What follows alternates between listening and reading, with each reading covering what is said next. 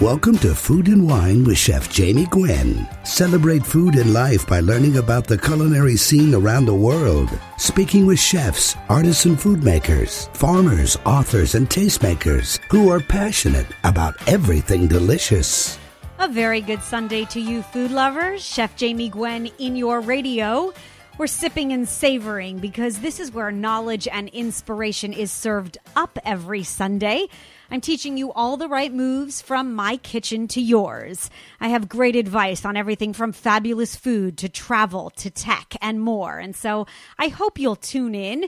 If you're a food enthusiast, then it's my goal to make you a culinary genius. And you will find informative, entertaining, and delicious culinary information as it abounds on this show. I have additional wisdom posted at chefjamie.com, and you can always find me on Facebook, Twitter, and Instagram at Chef Jamie Gwen. And stay tuned because this hour, I guarantee you a moment of culinary nirvana. Okay, so let's talk seasonally for a moment, shall we? To kick off this show, I thought I would share the best of the winter season. Certainly prime time for oysters from Maine and maple syrup from Maryland. Delaware delivers mushrooms this time of year.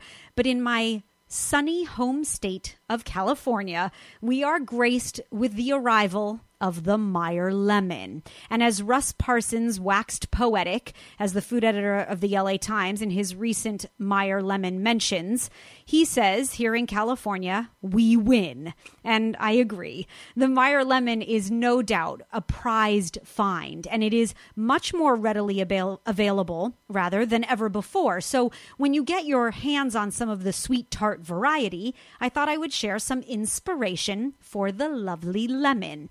I am a Meyer lemon fan, and I am no doubt grateful to Alice Waters at Chez Panisse, who back in the 1970s made it her prized ingredient.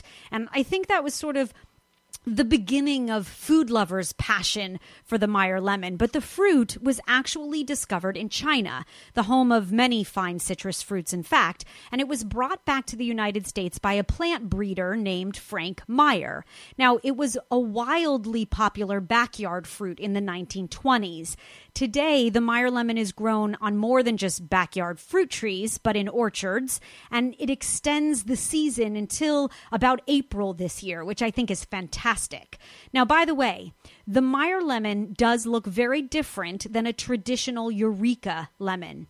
They're rounder with a more pronounced point at the blossom end, and the Meyer lemon has this sort of golden orange-hued peel that is much thinner and much more delicate than a traditional lemon.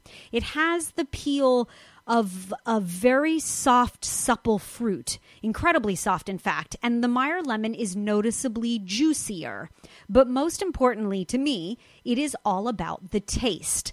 Meyer lemons are much sweeter and less acidic than any other lemon, and they offer that bright flavor without the pucker, which is why I love them. Now, the juice and the peel of a Meyer lemon are beautifully floral and sweet, so you want to make sure to use up both. Now, you can peel the lemon with a very sharp peeler, or you can take a paring knife, of course, or you could peel the lemon entirely and then dry out the peel itself, whether you use a dehydrator or your oven even set to the low temperature or preferably a pilot light. And then once the peel is dry, you can grind it in your spice grinder and use your own lemon peel or dried lemon peel for months to come. Now, of course, the juice itself should be savored. So after you've peeled the lemon in any fashion, you want to squeeze the juice as much as you can release from the Meyer lemon. And you can always freeze it in ice cube molds for later use. Now, when it comes to storing fresh Meyer lemons, the peel, as I mentioned, is thinner, and so therefore it makes the lemon a bit more delicate. So while you would often leave lemons traditionally in your produce bowl on the countertop, I recommend that you refrigerate Meyer lemons. And of course, if you have a bounty of them, let's say, then you always have them at hand. And by the way, if you have a Meyer lemon tree, you should be making lemonade, or you could call me if you want to share your bounty. Now, since lemon is a workhorse, you can use it in so many practical applications. Of course, you can squeeze it over sautéed fillets of your favorite fish, or it's delicious over fried fish too. Yum. I actually like to caramelize the lemons that I use for squeezing over a dish. And I'll do this with a traditional lemon or a Meyer lemon. Cut the lemon in half and place it cut side down in a hot sauté pan. And over good high heat, it will turn golden on the cut side. It'll gain a little bit of beautiful brown char. It caramelizes and creates this flavor that is paramount. And then you can squeeze it over just about anything, shrimp or crab or fish or chicken. And of course, if you're going to use the juice of the lemon, be sure to zest first. For the fresh zest, you can always chop it up and, let's say, put it into a compound butter or yogurt or berries for breakfast or dessert. You can keep apples or avocados from browning with Meyer lemon juice, so you get sweet rather than tart. Or for a fruit salad, Meyer lemons are perfect. Or why not slice a Meyer lemon, mix it with thick slices of fennel, and then roast a chicken on top for fabulous flavor. That sounds delicious right about now. And then what do you do with the rinds when you're done zesting and squeezing? Well, you can use the spent skins of any lemon, in fact, juiced and zest, to help degrease your pans. It works great, by the way. Or you can clean your cutting boards, all the wooden boards that you have, a great tool for keeping them definitely clean and bacteria-free. And then on countertops, a great thing to clean your kitchen down with. So now you know. Here is to Meyer lemon season while it lasts. Let me know what you're making or share your best Meyer lemon recipe. You can always email me, jamie@chefjamie.com. Posted on the website, in fact, at chefjamie.com is my Think Like a Chef feature. It's my goal every week to inspire you and, of course, to make you a better cook in your own kitchen. It's my goal to make you the best cook you know, in fact. And so I feature a new method or a preparation to gain culinary intelligence. And so the education this week is all about the best way to cook beans. Seeing that we are making hearty, beautiful winter fare and fabulous braises, why not consider dried beans, peas, and lentils? They're actually a vital food source. And in fact, coming up later in this hour, you're going to hear about some renegade farmers who have created the lentil underground, a really interesting story of the world's oldest cultivated crop. Evidence of cultivation of dried beans, in fact, goes back more than 7,000 years in some parts of the world. And while I love a can of already cooked beans as a simple shortcut, like black beans in chili or the kidneys that you might love, or even the cannellinis, I have to say there's something really beautiful about cooking dried beans. Now, it takes a little more time than opening a can, yes, but you are richly rewarded with superior flavor and texture. Now, dried beans and the legumes are, of course, an excellent source of protein and fiber. They're nutritionally dense, they're inexpensive, and they're really versatile. So I've given you the lowdown on everything you need to know about sorting and rinsing and soaking and cooking dried beans and legumes. So check it out at chefjamie.com. You'll also find my weekly dish posted on the website. It's a spaghetti squash boat with spicy marinara and lots of oozing cheesy mozzarella. For meatless Monday meals or a vegetarian side dish, it's one of my favorite winter comfort foods, and I do love the vegetarian approach. You'll also find a recipe perfectly indulgent for Valentine's Day. It's easy to make and out of this world. It's a croissant bread pudding. I also have a pomegranate martini, perfectly red for the sweetheart holiday, with fabulous flavor and antioxidants. What could be better? Find them all posted at chefjamie.com. Just a few things you won't want to miss. And stay tuned because there's lots more delicious conversation in your radio. Coming up, we are highlighting Valentine's Day with Chef Francisco Migoya, the modernist cuisine chef who is waxing poetic on chocolate. He'll teach you how to temper, so stay tuned. Plus, Chef Charlie Palmer is stopping by. He's inviting you to Pigs and Pinot 2015. And as I mentioned, Liz Carlisle is talking about the farming cooperative that is taking the U.S. by storm. So stay tuned, grab a snack, and come on back. There's more fabulous food and gastronomic pleasure in your radio. Right after this, Chef Jamie Gwen. Don't go away.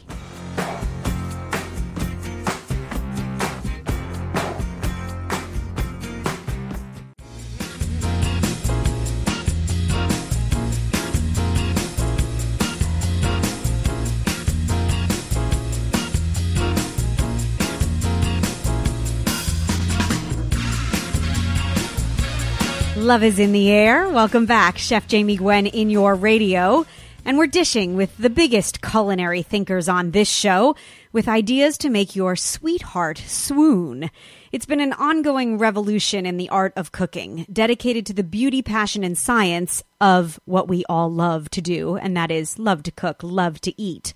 The modernist cuisine encyclopedic cookbooks have inspired curious cooks, and the passion continues, of course. Founded and led by Nathan Myhrvold, the first chief technology officer at Microsoft, Modernist Cuisine is a group of scientists and research and development chefs that are dedicated to advancing the state of culinary arts through experimental techniques and scientific knowledge. And at the helm is Francisco Migoya. You've heard him on the program before. He is about to change the way you think about food.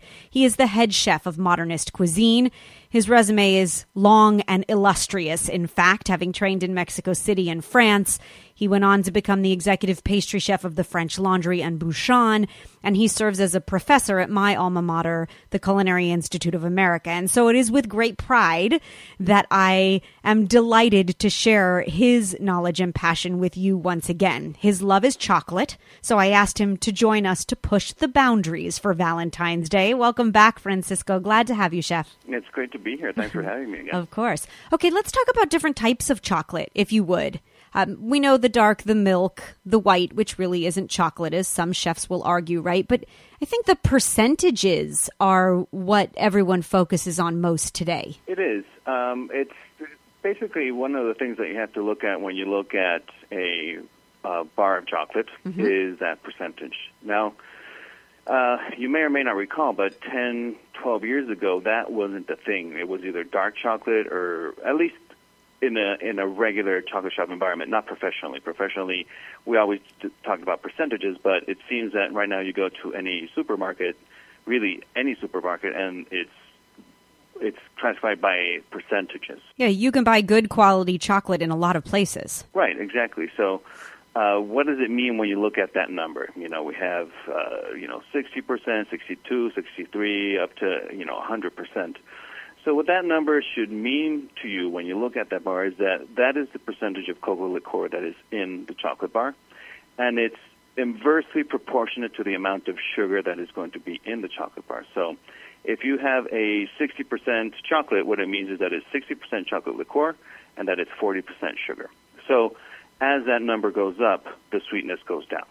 Some people really, it's almost like I don't want to use the term snob, but it's a little bit, the higher percentage you like, the more of a connoisseur you are. Right. So are you a chocolate snob? What is your percentage preference? I would say that I'm a chocolate snob, but more in the term of utilizing a quality ingredient, a good quality chocolate versus saying, no, I only eat 80% and above because I'm, that kind of person. But it really, what you have to do as a chocolatier is look at chocolate from perspective of what am I going to use this chocolate for, and am I combining it with other flavors?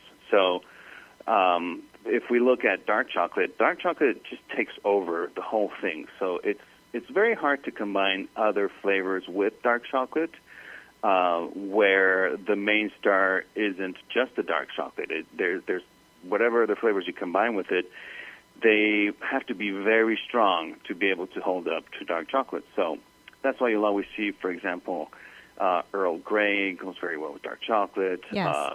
Coffee. These are very intense flavors. But if you try something more subtle, they tend to disappear.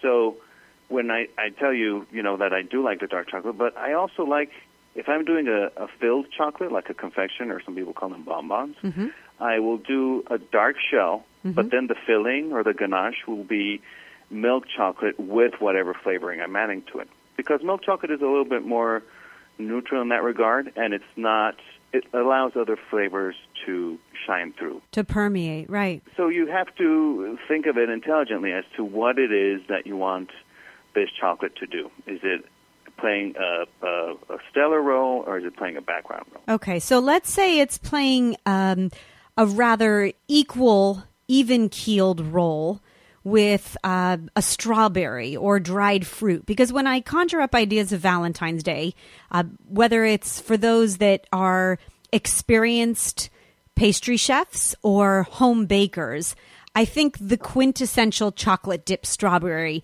is never turned down. And when it comes to the standards for Sweethearts Day, you need to know how to temper chocolate. And if you would share with us the dynamics, because no matter the kind of chocolate you're using, milk or dark or any percentage in between, the tempering process is essential. Here's a little bit of geekery when it comes to chocolate. And it's basically chocolate. Part of it is fat. It's cocoa butter. And cocoa butter is what is known as a crystalline fat, meaning that when it hardens, when it's cold, it forms a hard crystalline structure. It's not like canola oil that will never crystallize. It'll never become a firm, hard fat. So cocoa butter is a hard fat, but it's also what is known as polymorphous. So meaning that at different temperatures, it'll have different structures of the fat crystal. So what we want to do is we want to get those fat crystals to cool down to the temperature where they're going to align really nicely, and they're going to give us a chocolate that has shine and that has a snap, okay? And in order for that to happen, you need to temper it. You can't just melt it and then cool it down in your fridge and hope that it'll be fine. The first thing you have to do is melt your chocolate. Depending on the type of chocolate, meaning either white, dark, or milk, there's an ideal temperature to get them to. But for all intents and purposes, let's say that 110 degrees Fahrenheit is a number that works across the board for all types of chocolate. So when we get our chocolate to that temperature, to 110 degrees Fahrenheit, all of the fat crystals inside the chocolate have completely separated from each other, and they're not aligned. They're just kind of floating around, okay? So we want to do that. We want to make sure that they're free from whatever form they were in before they were melted, so that we can take charge and tell them what sort of crystal formation we want them to have. So in order for this to happen, what we need to do is basically cool the chocolate down, and there's different ways to do that. One of my favorite is to use a method called tabling, which is basically we take the chocolate, we take 3/4 of the chocolate, and then we pour it onto a marble surface, and we basically use like an offset spatula, and we spread it across the entire surface of the marble. Now, this is accomplishing two things. The first is that it is cooling it down, of course. Right. But the second part that is very important is that it's agitating the chocolate, okay? And it's agitating the fat crystals. And what it's doing is its agitation promotes crystallization. So it's an easy way to remember that because it rhymes, but that's what you're doing. It's why if you melt the chocolate and just let it cool down in the fridge, it would never be nice and shiny. It wouldn't crystallize properly, and what would happen is the fat would bloom, meaning you get those white streaks on top of the chocolate. Right, the gray. Allow me to interrupt you for a moment. I love the geekery, by the way, Chef. And for those that just tuned in, you're late because Chef Francisco Migoya at the head of Modernist Cuisine is teaching you to temper chocolate just in time for Valentine's Day. Can you do it on a countertop? Let's say you have granite countertop, for instance. There's no need to buy a marble slab, right? You can use a smooth, cool surface to do the same function. Yes, and this allows me for like a quick story. When I used to have a chocolate shop in New York, and when we first opened, I couldn't afford a marble table because they're expensive. So I would scrub my stainless steel table down really well, dry it, and I would use my stainless steel table for the same purpose. Now, it takes a little bit longer because stainless steel absorbs either heat or cold, very much more so than marble does, which is why we like marble, because it doesn't absorb that temperature very well. So it just takes longer. But yes, you can pretty much do the same thing on any surface. Well, thank you for sharing the geekery and the hacks. I'm grateful. My yes. pleasure. You always bring the best ideas to the table. And I hope that you'll come back and join us again because I always feel I learn so much when you're here. It is the culinary revolution that has transformed kitchens around the world. Modernist Cuisine setting a new standard for cookbooks, and they're continuing their work with a home version and an app. And so please do check it out, modernistcuisine.com.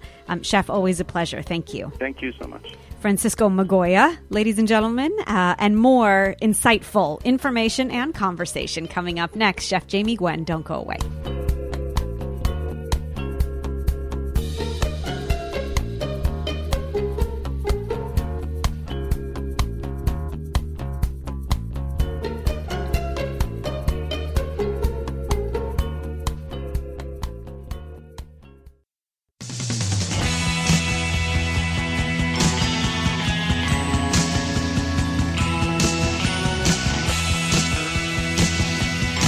Welcome back. Chef Jamie Gwen in your radio. And yes, we do have the best culinary thinkers on this show.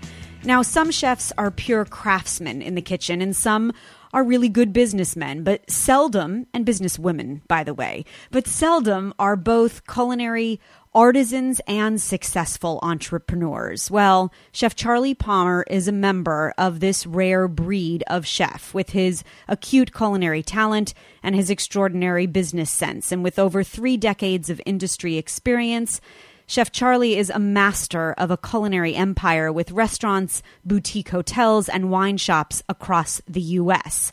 And every year, a cast of master sommeliers and internationally celebrated chefs showcase some of the world's greatest Pinot Noirs paired with the perfect pork dishes at his Pigs and Pinot event coming up next month, March, and it will be held, of course, in Healdsburg, Sonoma.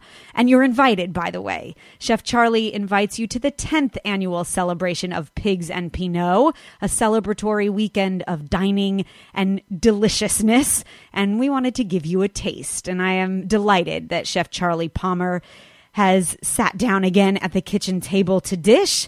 I'm very glad to have you back, Chef. Welcome. Thanks, Jamie. Great to be back. Well, thank you. Okay, tell us about the lineup this year, because I am very excited to be attending, and it's your 10th anniversary, so an extra big celebration. It's unbelievable that it's been 10 years. But, amazing. Every year, as you know, we get an amazing lineup of chefs, and every year. This year we have Michael Cornick. So if people don't know, he's from Chicago, has a number of restaurants, and Blackbird being his original one, but just an amazing chef and a really good friend. And then from down in L.A., we have Ludo Lefebvre. Ludovic, and, yes. Again, he's a good friend of ours and a real character. Yes. And, he's a great and also talent. a lover of Pinot. He's really a Pinot Burgundy guy. And, of course, one of my very best friends, and talking about a female chef entrepreneur, Nancy Oakes, is joining us. Nancy's done Pigs and Pinot with us a couple times before over the years, and just an amazing chef and entrepreneur. And then Brian Voltaggio, who has been a lifelong chef and partner of mine in the things, and now, of course, has Volt and Range and a number of restaurants in the D.C. area. Yes, you were his mentor. Coming back, yeah. Mm-hmm. Yeah, so it's an amazing, and of course the first night, 60 different Pinot Noirs, the best Pinot Noirs from around the world. That's one thing I think people don't realize so much, that, although it's a large concentration of California Pinot Noir, we have Pinots from all over the world. We had, last year we had an interesting Pinot from Italy. We had an interesting Pinot from Argentina, and it's really. That's what it's about, and our master sommelier kind of slate puts together these wines with Daryl Groom, who's he's our ambassador of wine for the event. So every year there's surprises that people are like, wow, I think Pigs and Pinot is especially wonderful because it brings together the passion for food that so many of us have, but it really lends an educational side to viticulture and to understanding the wine better. And I think that's something brilliant about choosing a particular varietal, is you really saturate yourself in learning new and wonderful palate inspiration from drinking only Pinot Noir. Yes, and I think, what really makes this event special, too, is the winemakers are there, and it's not a huge event. It's the kind of event where it's very personal. It's very intimate. You can shake hands with the winemakers and the chefs, for that matter, and really kind of get to know them on a personal basis and understand, because that's the thing about, grape growing that I've learned over the years, now having a little vineyard here in Sonoma. There's so many different views of growing and winemaking, and it's an amazing, kind of, that's what makes it special and yes. individual. That's what makes everyone's wine so, kind of personal. I think it's a fascinating education. So what is your perfect pairing this year, Chef, for Pinot and pork? And what will you be cooking? Well, we have a couple of different things. We're doing what I think is some amazing.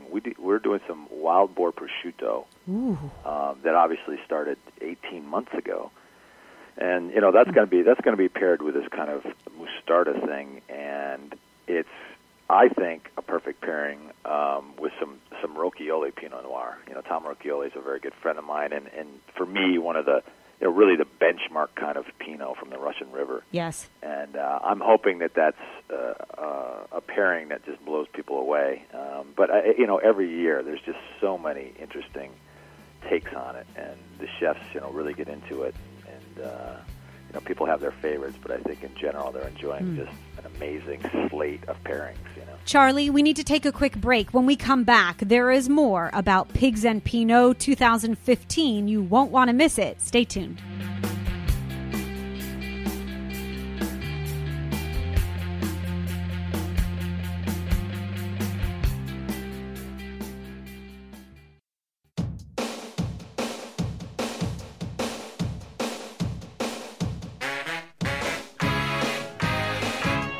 He's Chef Charlie Palmer, and he's inviting you to Pigs and Pinot 2015.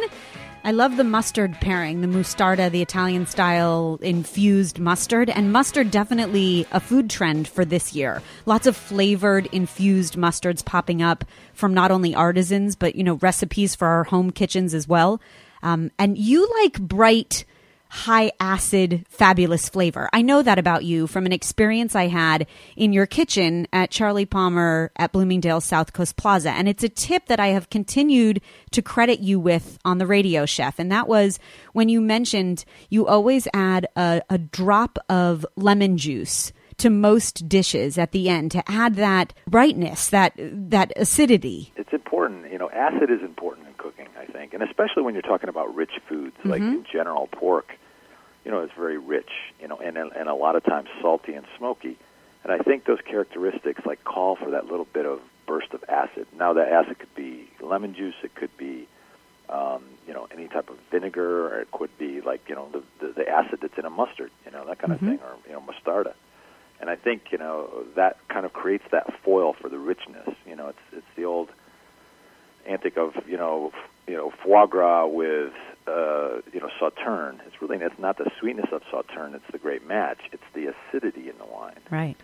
Speaking of mustard, there is a dinner that is being held at the Charlie Palmer at Bloomingdale's South Coast Plaza for those Southern California listeners, where you're celebrating Pigs and Pinot, and the menu includes a mustard vinaigrette. This is a beautiful menu from Chef Kim with a reception starring 30 Sonoma County Pinot Noirs and then a gala dinner, right? So tell us about it. Yeah, it really is. It's kind of a peek into the Pigs and Pinot world, on February 25th, and we'll be doing 4 different courses.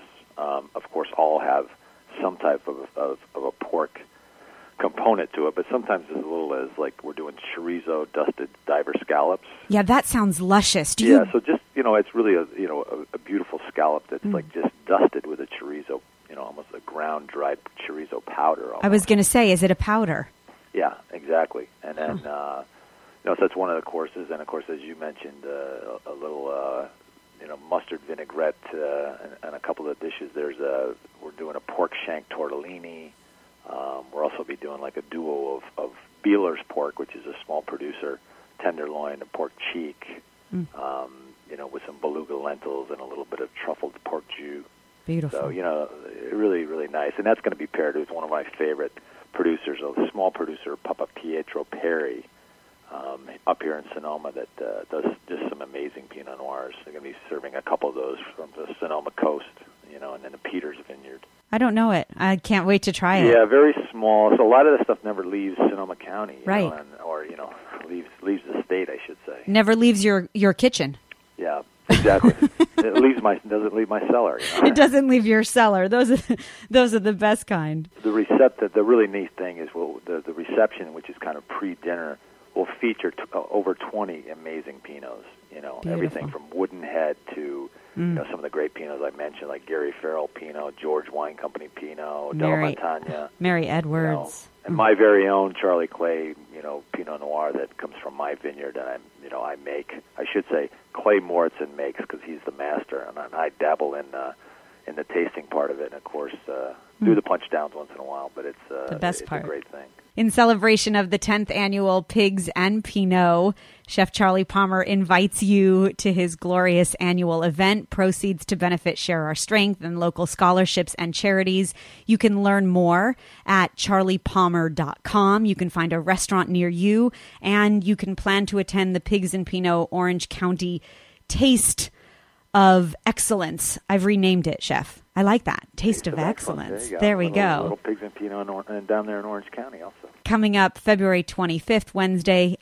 Again, learn more at charliepalmer.com. And as always, it's a pleasure. Thank you for sharing your passion, Chef. I truly appreciate it. Thank you, Jamie. He is Chef Charlie Palmer, and no doubt he is continuing to set the pace for those of us that love this wide, wonderful world of food. Stay tuned. There's more delicious conversation in your radio right after this.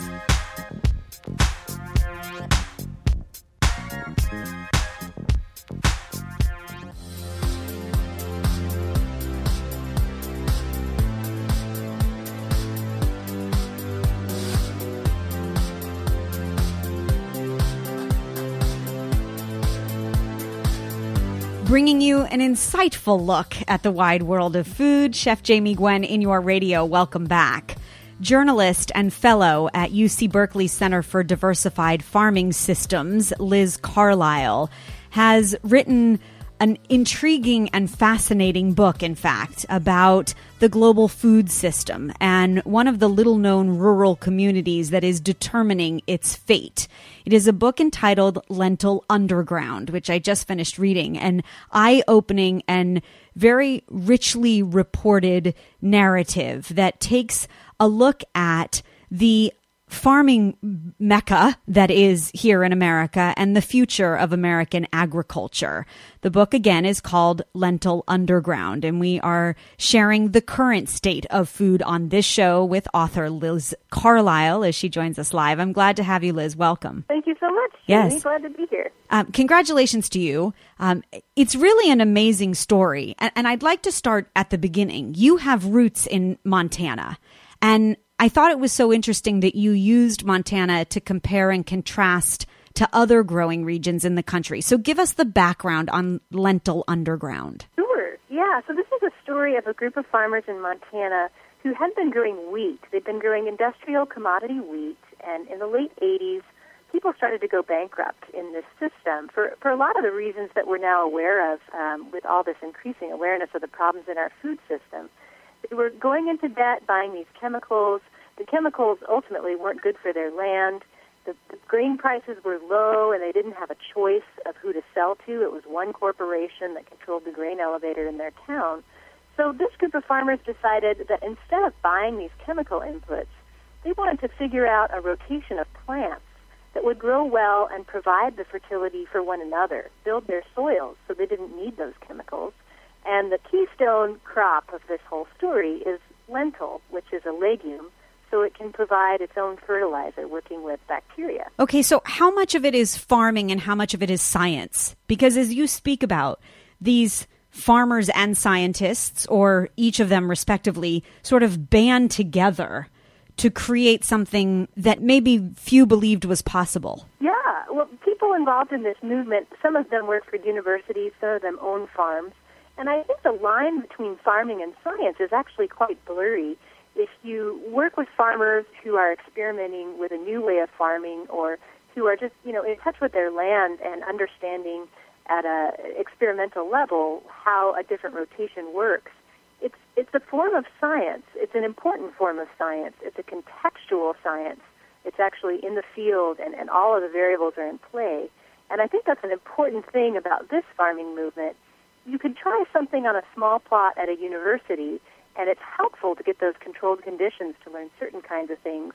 But in such a volatile world with so many different environmental factors, and particularly with climate change, it's really important to try these things on farms. Talk about what they're trying. You are so smart, Liz. Reading the book, I realize, I have to tell you, there's so much to learn. And I know that, of course, but I think it's literature like yours that gives us some perspective and some insight and, the ability to better get to know our food, which is my bottom line main goal.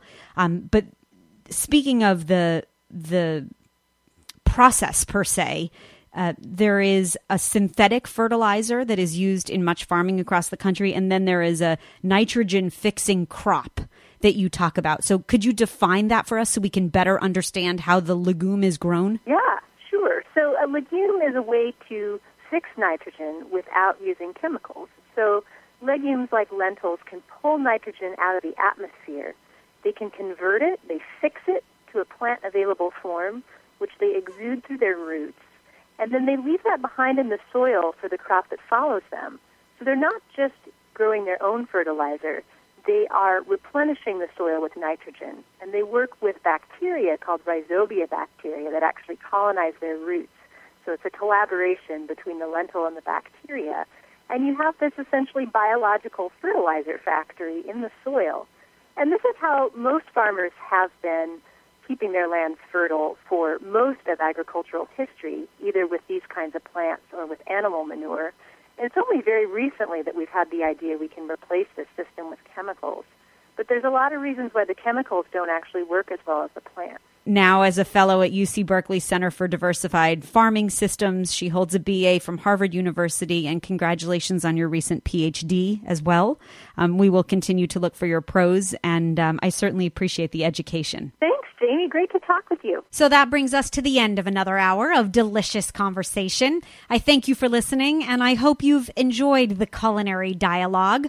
I'd love to know what you think about the content of this show, what you'd like to hear, what you're cooking, and you can always email me directly at jamie@chefjamie.com. You can find daily inspiration, of course, on the website at chefjamie.com and on Facebook, Twitter, and Instagram at Chef Jamie Gwen. And I'll leave you with this. I like to call it my last bite or my last ounce or tidbit of gastronomic inspiration. And it is once again a slow cooker inspired meal. I spoke a few weeks ago about roasting garlic in your slow cooker, especially during the winter months. There's something wonderful about slow cooked meals. And I am a steel cut oatmeal fan, but it's the long cooking that makes the oats very hard to execute on a weekday morning, right? Well, I have been making slow cooker coconut oatmeal overnight, and I have to say, it is brilliant. The slow cooker does all the work while you sleep. You just coat the inside of your slow cooker with a little bit of unsalted butter to keep the oatmeal from sticking. And then you add in the oats and water. And then I like to use coconut milk for indulgent flavor, or whole milk, a little bit of brown sugar, and maybe some spices like ground ginger or cinnamon. You stir it all together. You set your slow cooker on low, and you wake up to a hot breakfast. It's really fabulous. And then just top it with some fresh berries or toasted nuts or maple syrup, and you have a beautiful way to start the day. I'll post the recipe with ingredients and measurements on Facebook, Twitter, and Instagram, once again at Chef Jamie Gwen. And I hope that you'll meet me here next Sunday, whether you're thinking about Sunday supper or planning your week's meals. I hope you'll love listening to this show. There's more great advice and inspiration from our team of experts, chefs, and food lovers in the weeks to come, so do stay tuned. Until next Sunday, I'm Chef Jamie Gwen signing off. I hope you continue to eat well.